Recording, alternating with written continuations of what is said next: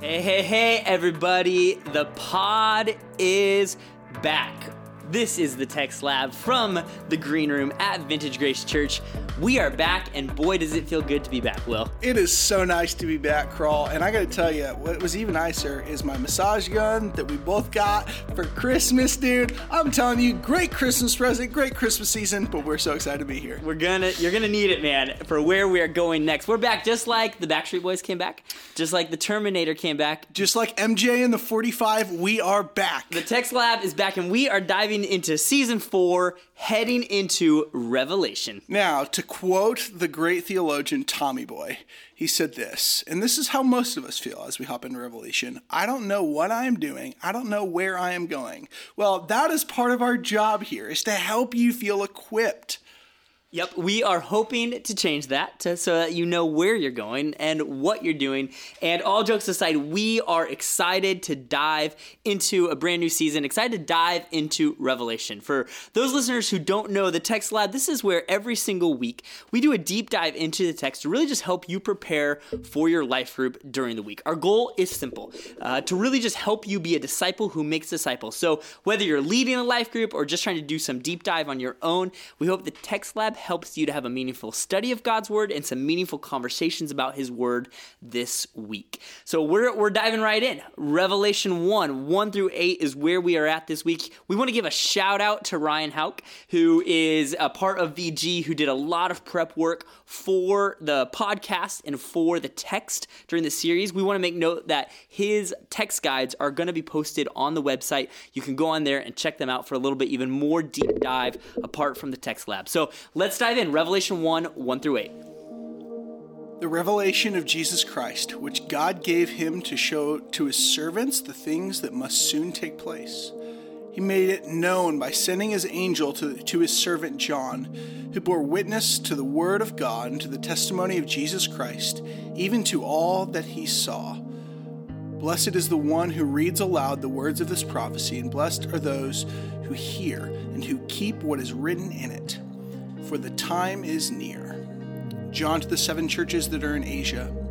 Grace to you and peace from him who is and who was and who is to come, and from the 7 spirits who are before his throne, and from Jesus Christ, the faithful witness, the firstborn of the dead, and the ruler of kings on earth. To him who loves us and has freed us from our sins by his blood, and made us a kingdom, priests to his God and Father. To him be glory and dominion forever and ever. Amen. Behold, he is coming with the clouds, and every eye will see him, even those who pierced him, and all tribes of the earth will wail on account of him. Even so, amen. I am the Alpha and I am the Omega, says the Lord God, who is and who was and who is to come, the Almighty. So good. Let's start a little bit with just the big idea of Revelation. John is writing to the church, and he's giving them this revelation during this extreme persecution by the Roman and Jewish world towards the church. Followers of Jesus under this time were under just intense pressure to give up their belief in God and to worship Roman Caesar as God. And in light of this, in the face of this, John emphasizes that God is addressing his church as Lord, that he is the king, that he reigns supreme from beginning to end. That's kind of his big idea of the text. So, Will, what does revelation even mean? Yeah, revelation, this word means an uncovering or revealing.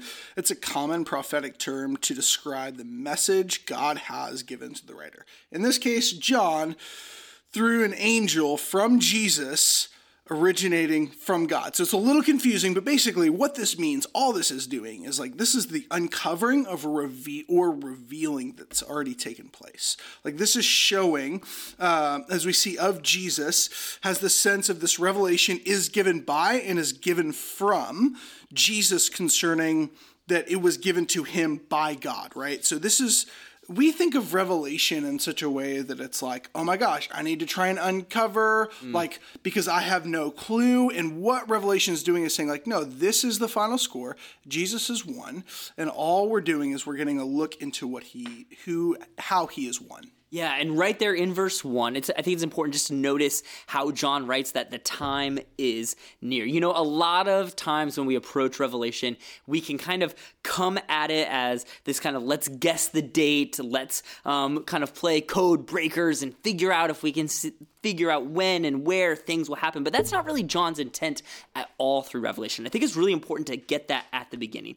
A lot of people kind of get lost in that, really looking to the future and kind of looking at what might happen that Revelation is revealing. But really what John is making a point of is the things that are happening in his day and in his time as the source of Revelation. So much imagery that we're going to see all throughout this book is referring back to things happening in John's time of his writing and really back to imagery in the book of Daniel. And so the book's content should really be viewed through this lens of looking at John and the original audience that he had 2,000 years ago. We always want to keep that in mind as we approach Scripture of who was the author's original audience and really what was the author's intent, and especially when it comes to that imagery. Leaders, keep that in mind as you lead these discussions. It's not about guessing what might happen. It's really looking at the imagery that is in Daniel and in the first century and what that reveals to us and how John uses that imagery. Absolutely. And I think like along those lines, when we think about imagery, a great question for us to ask, like in our life groups, is what do you think of when you hear the word or you think of the word revelation? How has the world and the media portrayed this word? Think about movies. Yep. Think about all of the books that have been written. Think about all of that stuff. Like that's a great question to ask. And then another one, knowing that revelation simply comes from the word uncover. Yep. How is that different from you and the world and your understanding of basically like how do you understand uncover? Like I think of uncover like my little girl Charlie's trying to hide under the covers and I'm just pulling the covers off of her head. That's all we're trying to do there. Yep. And I think so much of navigating this text well is going to be continuing to pay attention to what are we actually bringing to the text from pop culture or from other baggage or from other stuff we've heard versus what does the text actually say? And really, again, author's intent. What is the point that John is actually trying to make through the imagery that he is using? Let's look at some of that. In verse 4, right away, John writes, "Grace to you and peace from him who is and who was and who is to come." This is a great place where we immediately see first century imagery at play. In the first century, the Greeks had this common phrase regarding Zeus, their chief god, and it went something like this: Zeus is, Zeus was, Zeus will be. So you see John actually playing off of that and saying, you know who's more powerful and who is greater than Zeus is Jesus. Jesus is and who was, and he is the one that is to come. He replaces Zeus with Yahweh, and this becomes the title for God here in this passage. Yeah, and we see in verse 4 the 7 spirits before his throne. And really what this is doing is this is referencing to numerous Old Testament passages that describe God in his throne room, often surrounded by angelic beings, right? Like, so Job 1, 1 Kings 22, like Daniel 7, these are all examples of like this type of scene. We have a lot of imagery that can be super difficult to understand. And what helps us is when we start to look back into what the Old Testament is actually teaching us, right? So when we get to these things usually denote the occurrence of a judgment or it's something, a determination of God's will. So this scene sets the stage for the whole book, that this is a divine council decision on the history of the entire cosmos, the entire world.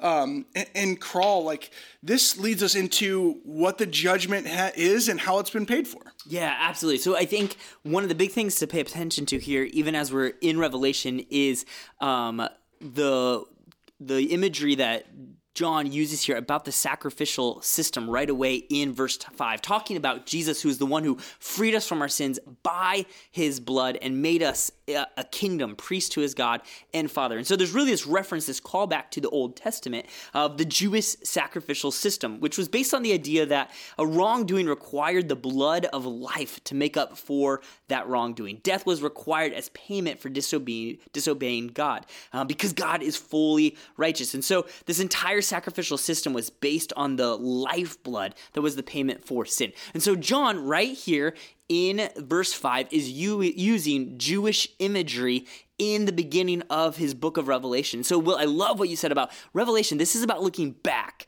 just as much as it is about looking forward. In fact, I would argue that it's more about looking back rather than looking forward. You're looking back to the Jewish Old Testament system, and you're looking back to what Christ has done on the cross. And so we really have this Christ-centered, Christ-centric focused at the beginning of Revelation. And that's really the whole point of the book of Revelation. As Drew says in his message on Revelation as we kick off, that this is about God winning. This is about Jesus winning. So we're really looking back to what Christ has done in Revelation. That's the uncovering, the finding Charlie under the covers is look at what Jesus has already done. He's paid for our sins by his blood. He is the King. So good, man. And it's so cool because we see this next transition of like, this makes us a kingdom of priests, right? Like, so we use this language of like, who are the everyday disciple makers? John is referring to what would have been a very well-known Old Testament passage when he makes this comment. And it's one of the first times God addresses his people through Moses. God instructs Moses to tell the people who God is and his plan for them. God tells the Israelites through Moses that they will be his people, and they will be a kingdom of priests and a holy nation. Here, John is linking Jesus' death on the cross and fulfilling of God's intended goal to make his people, now consisting of Jews and Gentiles, a kingdom of priests, a holy nation. Like, that's amazing because we've been saved to be sent, right? Like, so this is the language that we start to see here, even in Revelation, which is so hard for us to, like, when we come to it, we think, there's so much difficulty. It's like, dude, it's the same concept. Jesus saves us to send us, and we see that right here. How does that play out, really, thinking about who we are as a community, as disciple makers at VG? That's so good, dude. Ways that you think about, like, for that as like us as a community, we're disciples makers. I think there's this connection with us as the kingdom of priests and as a priesthood that Jesus has established the kingdom, and then we're called to be priests and really kind of carry out that same role. Yeah, and like we just went through our Disciples Made Here series. Yeah. So we have seen every single day, like we're waking up at 9:38 and asking for the Lord. Hopefully you're waking up before 9:38, but you're asking the Lord, like, God, what are you inviting me into today? God, take kingdom laborers out of the harvest. Like we know that the harvest is plentiful and the laborers are few. Save people out of the harvest and draw them to be kingdom laborers for your glory.